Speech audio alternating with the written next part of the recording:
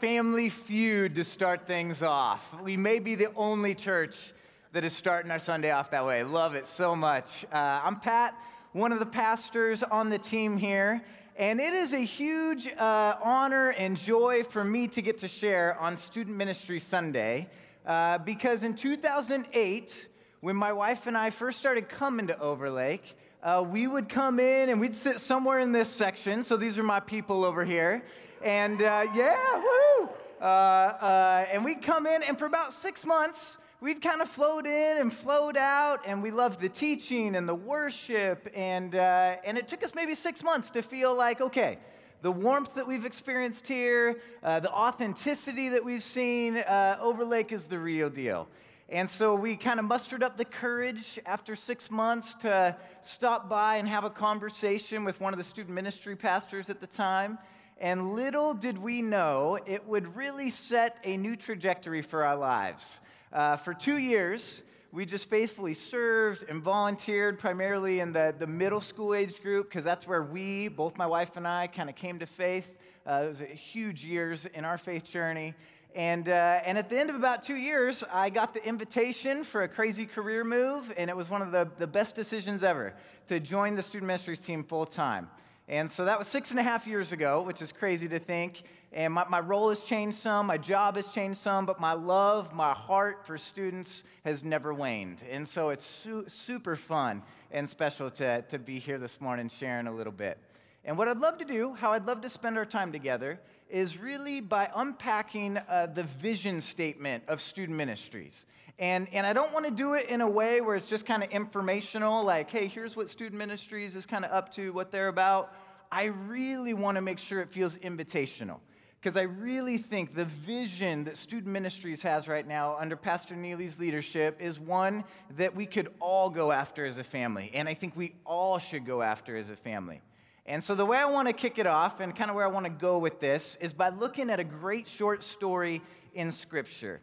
And so if you grew up in Sunday school or children's church, this may be a familiar one to you. If maybe this is your first time in church ever, we're so glad that you're here. And maybe this is the first Bible story you've ever heard.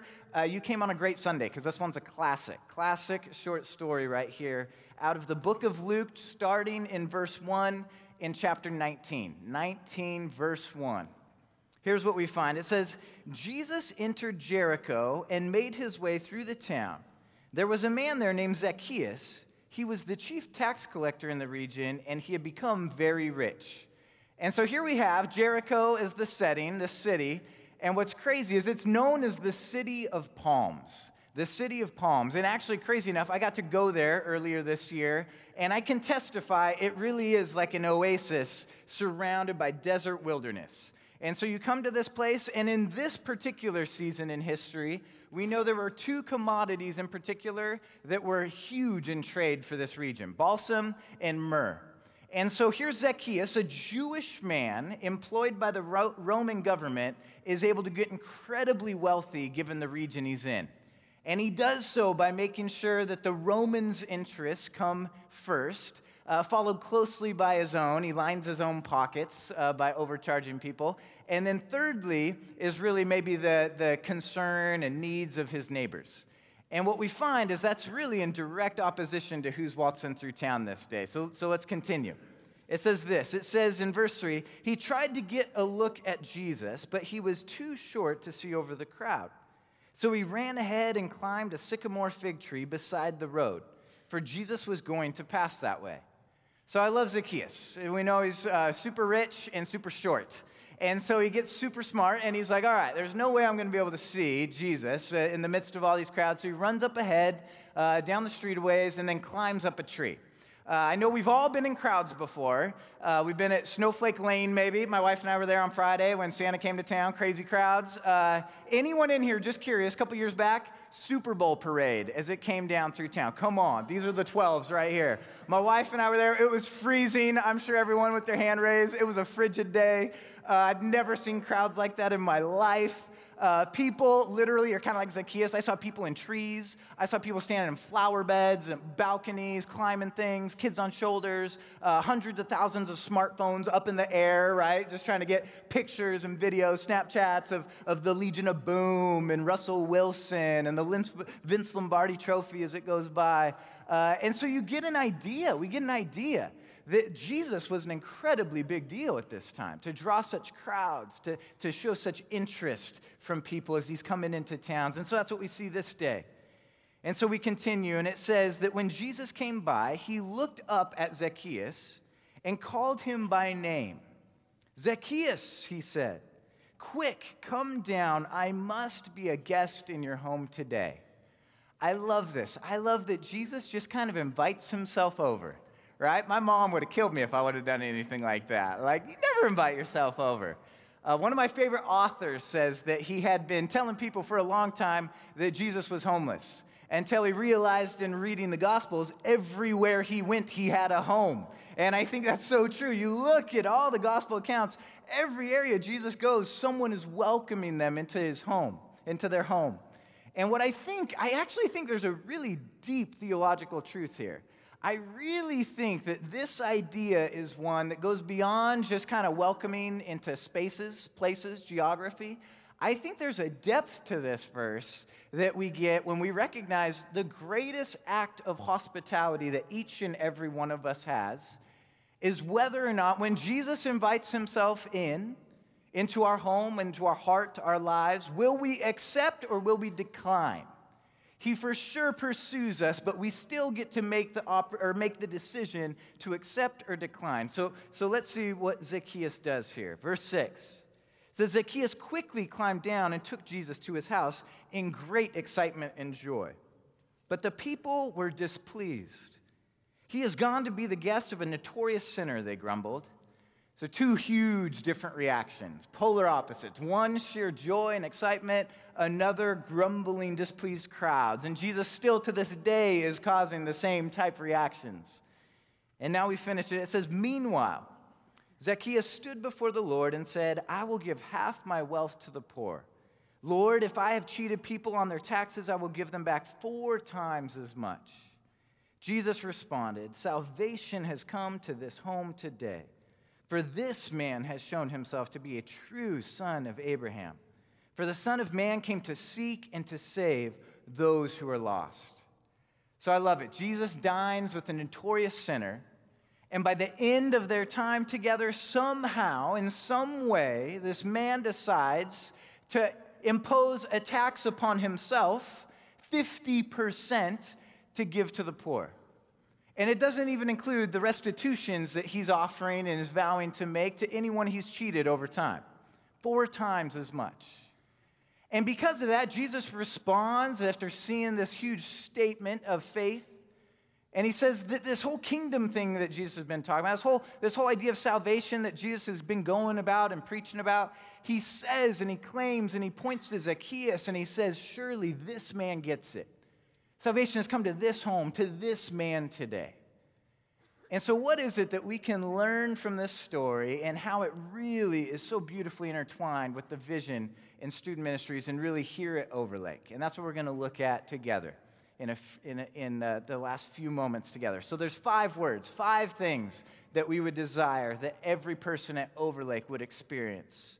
And the first is this. The first word, if you love to take notes or maybe you just memorize them, the first word is loved. Our desire is that OCC is a place where each person is loved. And so where do we see this in the story? Well, what I would say is just begin by asking the question, what's Jesus doing in Jericho in the first place? What's he up to? And you don't have to go far. We just read the verse. In verse 10 there, it says this, and I'll just read it again. For the Son of Man came to seek and to save those who are lost. There's the mission statement of Jesus. Not just why he was at Jericho or why he visited Jerusalem and Capernaum and all these other places, but why he came to earth, why he came into this world. Is one spurred and is one that is pursued with love, an unrelenting love that he has for everyone. Not just the good little boys and girls, but those that are oppressed, those that are marginalized, And then his love goes even beyond the margins, and it goes to those who have oppressed, those who have created those people groups, the oppressed people groups, the marginalized people groups. His love goes out to the liars, the cheaters, the oppressors, the xenophobes, the racists, the warmongers. His love covers all, is for all. And for those who follow him, he urges us to be on the same mission. And he uses these words and offers this invitation in John chapter 20, verse 21. He says, "Again, peace be with you. As the Father has sent me, so I am sending you." Overlake, because we follow Jesus, we too love all. Every person who comes here, our heart and our desire is that this is a place where each person is loved. And what's crazy is to actually even just think of the posture that Jesus came into town that day. He didn't come kind of being raised on shoulders of men. He didn't come in the Pope Mobile. He didn't come like the Hawks did and ride the ducks. He didn't come in some open chariot like princes or Caesars or people of power would have. He came, as one theologian says it, and I love how this was penned. This theologian writes it as, he came as one of us. He was lost in a crowd. It gives you a glimpse and an idea that his love is incredibly relational. It's ground level. It's personable. And so not only is that something that a posture that he used in loving people, it's what he invites us into. So that's the first word. The Overlake is a place where every person is loved. And the second one is this. Our desires at OCC, Overlake, here, this family would be a place where every person is known. So loved and known. Loved and known. Let me read verse 5. When Jesus came by, he looked up at Zacchaeus and called him by name. "Zacchaeus," he said, "quick, come down. I must be a guest in your home today." I love that Jesus doesn't look up in the tree and he doesn't say, "Hey, dude. Hey, little man. Hey, bro." He actually calls him by name. And when the crowds heard that name that day, what comes to their mind? White-collar crook, right? Cheater, liar, backstabber. And yet when Jesus speaks that name Zacchaeus, I actually picture it being spoken with kindness and with love. And what's incredibly neat is to actually think that name Zacchaeus, a Jewish name, actually means innocent, pure, clean. And you can almost picture Jesus speaking that identity back into this man. And even when I hear those words, clean, innocent, pure, I think of a little kid, a little child. And here we have a grown man perched up in a tree with childlike curiosity, right? And by day's end, after spending time with Jesus, we see that curiosity take full bloom into a childlike faith. And when you think about it, only a kid would think of giving away half of what they own to other people. It's so un-American, right? There's no way we would do that. And it's crazy when you think just a chapter earlier, Jesus is quoted as saying these words. Hear these words and think about it in the context of Zacchaeus here, a rich man. Jesus says it's easier for a camel to pass through the eye of a needle than it is for a rich person to enter into the kingdom of heaven. Challenging words for Zacchaeus. And in reality, challenging words for us. Some of the richest people in the world sit in this room right now. Some of the richest people in history are in community right here. Thankfully, Jesus also spoke these words when he said, "Unless you change and become like little children, you will never enter the kingdom of heaven." And so we see that transformation take place in Zacchaeus. And I think it begins the moment Jesus looks up, notices him, and calls him by name. And I can even picture that this is a huge challenge to us, is that what if we were to do the same? What if we were to actually get to know people? I'm not a huge Lord of the Rings fan. Pastor Mike is. He's got pictures in his office. He's like a huge Lord of the Rings freak. And I'm not. Like, I've seen the movies. I don't own anything. And so forgive me if you're a Lord of the Rings fan. I may offend you in this next moment here.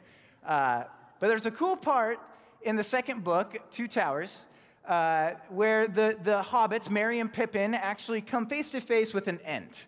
And if you've never seen an ent, or you've never seen the movies or read the books, it's a large, massive talking tree. There you go. I probably offended Lord of the Rings fans just by saying that, right? And what they ask is, they ask this ent, this huge tree, they ask him, what is your name? And here's his reply. I think it's interesting. Here's how he replies to them. He says, my name is growing all the time, and I've lived a very long, long time. So my name is like a story. Real names tell you the story of things they belong to in my language. We do not say anything unless it is worth taking a long time to say and to listen to. And he shares with them that his name is Treebeard, essentially saying, to ask me my name is to know my story. And to know my story takes time, not just in me sharing it, but it takes time for you to listen to it. What if this was a place where every single person experienced not people just knowing their name, but knowing their story, and knowing that that name is growing, that that story is unfolding, that each of us are on this beautiful journey? What if we came with that childlike curiosity? It'd be a powerful thing. The second or third thing that we'd love to see is people are loved and known. And this is a huge part of what it looks like to be known. As part of that journey is this word to be heard. To be heard. Loved, known, heard. Verses 6 and 7, Zacchaeus quickly climbed down and took Jesus to his house in great excitement and joy. But the people were displeased. He had gone to be the guest of a notorious sinner, they grumbled. In reading this, I think it'd be easy, and I kind of pictured this in my mind as I've heard this story and kind of read it multiple times, is that somehow Jesus is for Zacchaeus and kind of against everyone else because he chose to spend time with him instead of all these other people. And in reality, when you kind of think about it, especially knowing how the story turns out, by day's end, Zacchaeus gives half of his wealth away, and there's some people that are getting 4 times whatever they were cheated. Think of the people that benefited that day. It was the grumbling crowds. The whole region got a huge tax return, massive. It's crazy. They were like showering in shekels, I'm sure. Like they just were loving it. It's crazy. It blew their minds. And yet Jesus heard the needs of the crowds. He knew the need of Zacchaeus, who probably was the most impoverished of anyone. Perhaps he was the most lonely person in the town. And so perhaps Jesus just taking a posture to listen to him, to hear him, to invite him to share with him what his story is. Perhaps that's what led to this incredible turning and transformation. Again, not just for Zacchaeus, but the whole region was transformed. And I could picture it. I love this verse in Romans. It says it's the Lord's kindness that leads us to repentance. And what drives me nuts about Luke, about the author of this story, he doesn't even give us insight into what Jesus said, the questions he was asking, statements that he was making. It just says, meanwhile. I think in verse 8, it just says, meanwhile. And I could just picture Jesus being so kind. It could have been one of those things where because Jesus was so kind to Zacchaeus, Zacchaeus was answering all these questions. He was just yakking the whole night, just talking away as Jesus just lobbed questions of care and concern and curiosity. And perhaps it was in that Zacchaeus makes and comes full circle into this paradigm shift of what the kingdom values are. And he makes an incredible change. And what it makes me think is that we need to be a place to make sure that each voice is heard. That each person, yes, is loved and known, but that each voice is valued. That the voices of all in here and down the hall matter. That children's voices are heard. That students' voices are heard. That young adults' voices are heard. Adults' voices are heard. The minority groups' voices are heard. Those that are gay, voices are heard. Those that are lost or hurting, voices are heard. Those that are without homes, voices are heard. That this is a place where we value every single voice. Because it's hard to actually care for someone. It's hard to actually support someone until you've actually listened to them. And that's the fourth point here. The fourth thing that we desire to see over Lake B is a place where every single person is supported. Our primary support, we know it's divine in nature. It comes from the Trinity. It comes from the Father, the Son, and the Holy Spirit. And here at Overlake, we're unashamed that we anchor ourselves, that we attach ourselves, that we center on the person of Jesus, that he is exactly everything that we focus on and desire to be. And I love this verse in Colossians. Let me read it. It says, "And now, just as you accepted Christ Jesus as your Lord, you must continue to follow him. Let your roots grow down into him, and let your lives be built on him. Then your faith will grow strong in the truth." Anybody here from Kirkland? Anybody live in Kirkland? God's favorite parish. Come on, that's right. I live in Juanita. Literally, Juanita means God's gift. Just saying. It's just what it means. But just around the corner, if you kind of get outside the bay, there's an amazing park. I know some of you have discovered it already. If you haven't, you got to go. O.O. Denny Park. It's incredible. In the summertime, you get the best view of Mount Rainier. There's all kinds of water space. Great to have picnics there and play toys for kids, stuff like that. But if you actually take this hike up the ravine, there's a little creek that comes through, kind of dumps into the lake there. If you hike up that ravine, there is the largest tree in King County. There's a little placard. It's right here. Her name is Sylvia. Someone named her Sylvia, which I was curious about. It means spirit of the woods. But here is Sylvia. Right here in Kirkland, in our backyard, here on the east side. And we know a few things about Sylvia. One, she's estimated to be about 600 years old. Her circumference, it'd take about 4 or 5 adults to get her arms around. It's over 26 feet in circumference. And the third thing we know is her best friend is Treebeard. Got a few laughs. That was good. All right, that was a test. I'll stick with this second service. Okay. What's crazy is this tree is massive, but we don't even get to see the complete root system that's hidden to our eyes. It'd be incredible to see this tree in all its glory. And then it made me think, actually, this tree pales in comparison if you've ever seen the redwoods. Huge organisms, massive trees.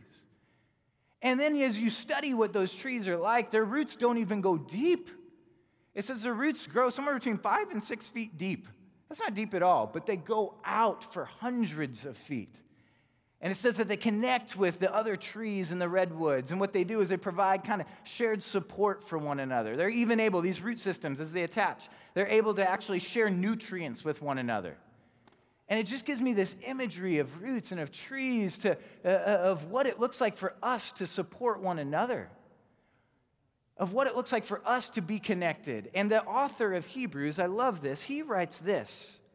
And he urges us believers, us that are committed to Christ, to make sure we make this priority. He says, "And let us consider how we may spur one another on toward love and good deeds, not giving up meeting together, as some are in the habit of doing, but encouraging one another." And we see these rhythms in the early church. The early church would eat together. They'd meet together. They'd pray together. They would spend time getting to know one another, worshiping together. And we have different pockets of what that looks like here at Overlake. For students, it's group life. If you come here on a Wednesday night, it's crazy. It's like so fun. There's so much energy. You walk straight in the front doors and bam, you're just met with all this chatter, all this fun, all this connection that's taking place. It can look, if you come here to Overlake on a Tuesday night, again, amazing. You look at Celebrate Recovery. You look at all the different support groups, recovery groups. It's incredible the amount of support that's happening. We have all these different life groups that meet all over the place. Just think of all the support that's being taking place in that. And then think of just all the different avenues in which there is to engage in serving by offering support.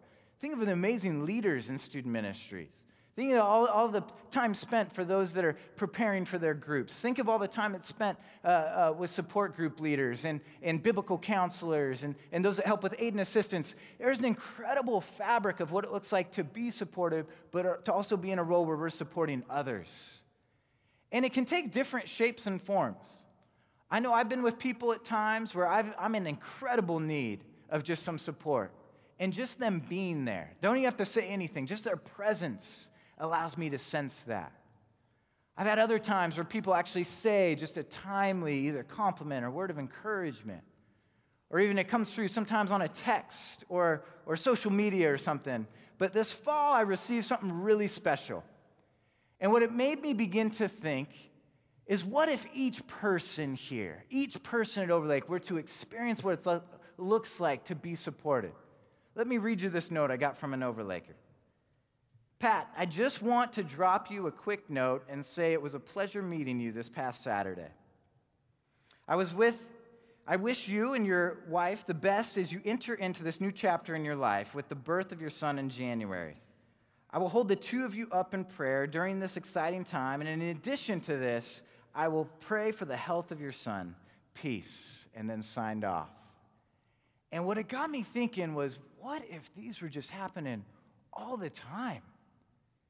Don't you have to know someone super well to just offer them a word of encouragement, to drop them a note, to ask them if they'd have time to maybe go and enjoy some cup of coffee? It doesn't take any programming to make that happen. It can just happen. And what if we were a place where people tasted what it looks like to be supported? Lastly, this last one, I love this word. The last one is challenged. Loved, known, heard, supported, and challenged. Read this verse with me. It's crazy. It says, "Meanwhile, Zacchaeus stood before the Lord and said, 'I will give half my wealth to the poor. Lord, if I have cheated people on their taxes, I will give them back 4 times as much.'" Simply put, Jesus leaves people changed. People changed all the time.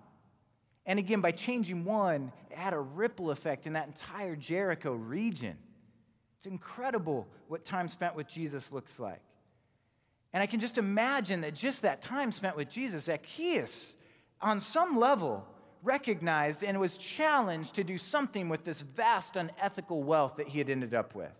He recognized there was something incongruent between the way he was living and this person of Christ. And he felt challenged by it, and he decided to make a change. I'm sure we can actually think, even now in this moment, maybe see what names or faces come to mind of people who have challenged you in your life. People that have been there, maybe offered a word of challenge, maybe just simply by how they live, you've felt challenged. Maybe you know them personally, maybe you've seen them at a distance, maybe you've read a book that they've written, but on some level you recognize and you feel challenged in a way where you're then asked to essentially change something. I know for me, my parents, friends like Ryan and Nathan, Josh, Mark, I think of families here at Overlake that I felt challenged by, again, just by seeing. I think of the Hamers, the Robertsons, the Del Marters, the McQueens. I think of people on staff that I get to work with, on the team here. I think of volunteers, those of you that are so diligent, so faithful in everything you do. And it challenges me. And then in my mind, I actually go back and I try to think of the first person that really challenged me in making a big step of faith. And the person who came to mind was a guy, he was the youth pastor at my church growing up. His name was Walter Maxwell. Walter Maxwell. We all called him Walt. And he was so fun, so engaging, had a huge personality, like just totally loud, totally fun. But I'll never forget even the place I was standing at summer camp one summer, 6th grade, where Walter came up to me and with kind but challenging words said, "Pat, I wonder if now is the season in your life to make sure that your faith is your own and you don't end up riding the coattails of your parents." I remember those words. Later that year, I decided to get baptized. Walter was the one that actually baptized me. Fast forward 18 years now, just to this last summer. This summer camp actually invites me, the very one I was speaking about, to come and get to be their camp speaker. So I come, it was a fun week. Leah came too, we're just totally reminiscing. And guess who shows up to just encourage me, to just give me a big hug? And he hasn't changed at all, but it was Walt. Walt shows up, and there he is laying a big one on me. It's so fun. Love this guy so much. And this is 18 years later. And it actually, as I was thinking about it, I was like, oh my word. I think actually because Walt challenged me at such an age, perhaps that's where my passion, desire to see the youth meet Jesus comes from. And I even think of the ripple from there of just a time spent in student ministries. When we first got involved, I had a group of 8th grade boys that I got to spend time with all the way through high school, till they graduated high school. And they'd come at group life, and sometimes, no kidding, half my group sometimes showed up half-baked, but they were there. Other times, we didn't even get to the curriculum or the questions. I don't even know what series or book we were going through, but they were there. I remember all these different inside jokes and pranks. I remember camps with them. And I also remember some really tender words. I remember times they shared some dark secrets that they wouldn't have shared with anyone else. I remember times where there were just tears coming from their faces as they shared things. I remember when they took a risk to share things like their hopes and their dreams with me. And it may be the biggest compliment I've ever received this past summer, as they come back from summer break. They're like in their final year of college now, which is crazy. They reach out to me, and they ask, Pat, can we connect? Can we go get a drink or some food? And there we are, reminiscing. And at the end, two of them, two different instances, each of them look me in the eye and just say, thank you. Pat, thanks for being there. And I wonder if I even would have been had it not been for someone challenging me like Walter did. And I wonder how many other stories are being written even now. Where's a place where you can be that voice that's kindly challenging others, supporting others, loving others, taking time to hear stories, to listen, to know others? And it makes me think again of what Jesus invites us into as a church here at Overlake. Just as the Father sent Christ, sent his Son, sent Jesus, Jesus speaks to us and says, hey, invite all you guys to do the same. Let's pray. Lord, I pray these words into reality for us this morning. That this would be a place, that we would be a family. This would be a church where we truly love each person.